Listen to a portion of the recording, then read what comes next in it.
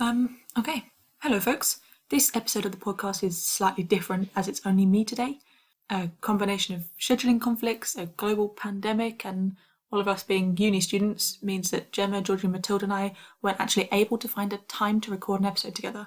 However, this may be a blessing in disguise, as I realised I've never properly talked about what this podcast actually is, except in the description, maybe. So I thought I would really step up my egotistical game and give you a quick introduction as to who I am and what this actually is. So, my name is Sarah, and I'm a 21-year-old autistic university student living in the UK. I study maths. Maybe I should do like two truths and a lie or something. Okay. One of the following statements is incorrect. Let me just think of three. Okay, so 1, I once broke my collarbone because I was jumping on the bed. 2, I will refuse to eat a pasta dish if there are 2 different types of pasta mixed. 3, okay, the tallest person I have ever kicked in the head was 6'7", which is just over 2 meters tall, I think. Oh, and I should probably clarify that I do karate. I wasn't just like harassing someone on the street or something. Although there's no way I could still do that because I haven't been able to train properly in ages. Which one do you think is a lie? The incorrect one was number 2, the pasta one. Even though I do hate it with the burning passion of 1,000 suns, I won't actually refuse to eat it, but I will separate it out by the different types of pasta and eat them separately. So I guess it was a bit of a trick question, to be honest. But oh well, I'm sitting in a room by myself talking into my laptop, so I make the rules. Alright, so I should probably actually tell you about what this podcast is about.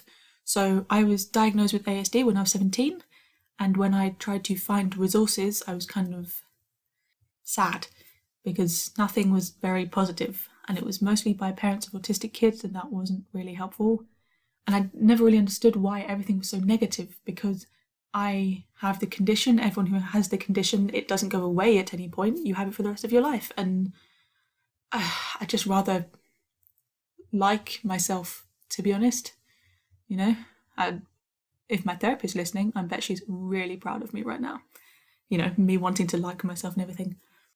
But yeah, so last year I decided to start my own blog about being autistic from my personal experience. Plus, I'm a woman, so there are even fewer resources available for women and girls and female people in general and just generally non-men.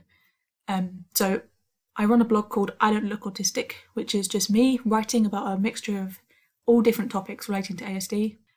And given I'm a Brit, I'm sort of sickened by the idea of complimenting myself, but I will say that other people seem to like my writing. So if you're interested, then maybe go and have a look. I don't know, it's quite funny, I think, but appropriately serious when it needs to be. I'm not like making jokes about bad things that happen to our community or myself or anything. I might make a joke afterwards though to lighten the mood. Oh, also, I know that my titles sound a bit clickbaity, but I do pride myself on always delivering. So the podcast is an extension of the blog. That's why it's called I Don't Sound Autistic. I was, really clever. The person that was with me and we don't actually remember who came up with it, but between the two of us, we came up with the name.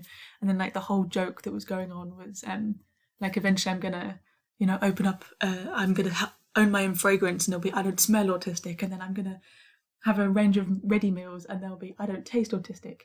Anyway, it was probably way funnier at the time, but I thought it was absolutely hilarious. So episodes go out every 2 weeks, and the plan is that they will alternate between me chatting with my autistic friends and then someone else in my life. So last time it was my mum, but it could be a neurotypical friend, or maybe a teacher at some point, or my old priest. Actually, it will almost certainly never be my old priest, so I figure I said that. I decided to do it this way because I think it's important that you hear about how autism, and specifically my autism, because I'm the one producing it, affects different parts of my life from people who are involved in those areas. Autism affects pretty much everything I do because it's an intrinsic part of how I interact with and understand the world. So, given I want to create resources for people to either relate to or to learn from, or even just to laugh at, it was important to me that I address all the different things it affects. Plus, I also want to make the point that autism isn't the same for everyone. You know, it's a spectrum condition, and even more than that, it's not a linear spectrum. It's not. I don't even know how to describe it. If you think about a line, don't think about that because that's not correct. Maybe think more about like a spider web. So it's all different traits going in all different directions, and a person might have a significant amount of one trait, but that doesn't necessarily correlate to having a significant amount of another trait, if that makes sense. That's what we mean when we talk about it's a spectrum. It's not a linear spectrum. It's a spider web spectrum, but there's probably a better name for that, and I don't know what it is. But because I want to sort of highlight that, I'm talking to my friends every other week, and they're all autistic as well. There's 4 of us, as I said, Gemma, Georgie, Matilda, and I. And yeah, so that's why I'm exploiting their good natures and getting them to talk to me on alternating episodes. Ha ha! I'm joking. They've said that they enjoy doing it, so it's not exploitation. To be honest, I sort of forgot we were even recording the first episode when we were all chatting, because it was just what we normally chat about, to be honest. Although I did have to cut some parts out because we were essentially just making plans about when we were next going to hang out, and I thought that'd be quite boring for you to listen to. Oh, and obviously if there are more scheduling conflicts that can't be resolved in time, then you might just get me rambling on again. I try and make everything as accessible as possible, so if you are listening to this on a podcasting app, then there's also a captioned version available on the blog. And I turned off adverts on the blog as well, so there won't be random images and things on there trying to get you to buy stuff. Also, if you want to email me about anything, then there's a contact form on the blog site, which includes a space for you to write any communication adjustments that you might want or need. So if you would rather I responded with voice notes rather than writing out an email, then you can put that in there and I'll do that. Whatever would make it easy for you goes in there. The colours are also muted so that it doesn't overwhelm with anyone with sensitivity to that. Oh, I also wanted to tell you what my special interests are. Obviously, that's a big part of my autistic identity. So I have 2 main ones. The first is dinosaurs. My favourite 2 dinosaurs are Parasaurolophus and Pachycephalosaurus, which you would probably recognise if you Google them, but usually whenever I say the names to anyone who's not also really into dinosaurs, they sort of have a shocked look on their face, as if I just punched a baby or something in front of them.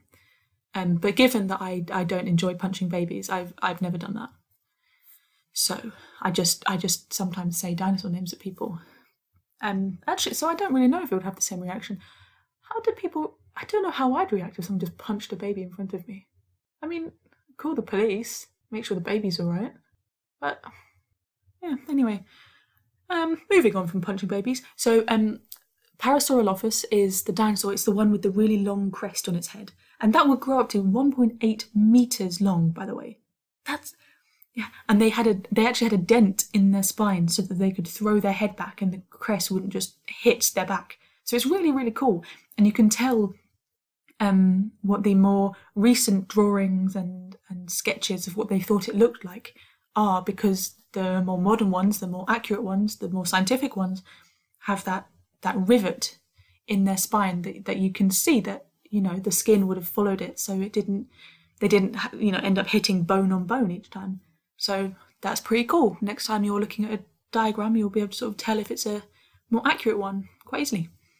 And Pachycephalosaurus, that's the one with the really thick skull, and it had very small horns adorning it. So the skull was about 10 inches thick, so that's 25 centimetres-ish, and that was just solid bone.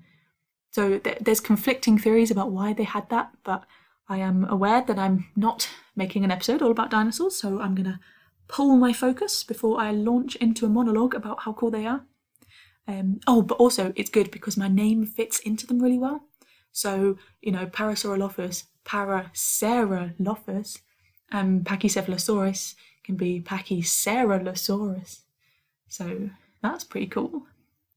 Well, I suppose really that depends on the definition of cool. But if you're into dinosaurs and your name is Sarah, it is pretty cool. My other special interest is Harry Potter, but don't worry, I support trans rights because I'm not an asshole. I don't know, I just love the story, and it's something that I still love in spite of its creator's bigotry, you know? Just as the wand chooses the wizard, the special interest chooses the autistic person.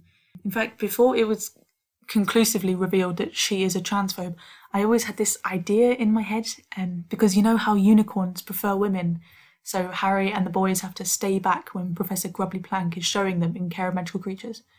I'm going to assume you're nodding right now, but I always had this idea in my head that there would be a student and the unicorn would go up to them and let them stroke it, and that's how they would like realize that they're trans.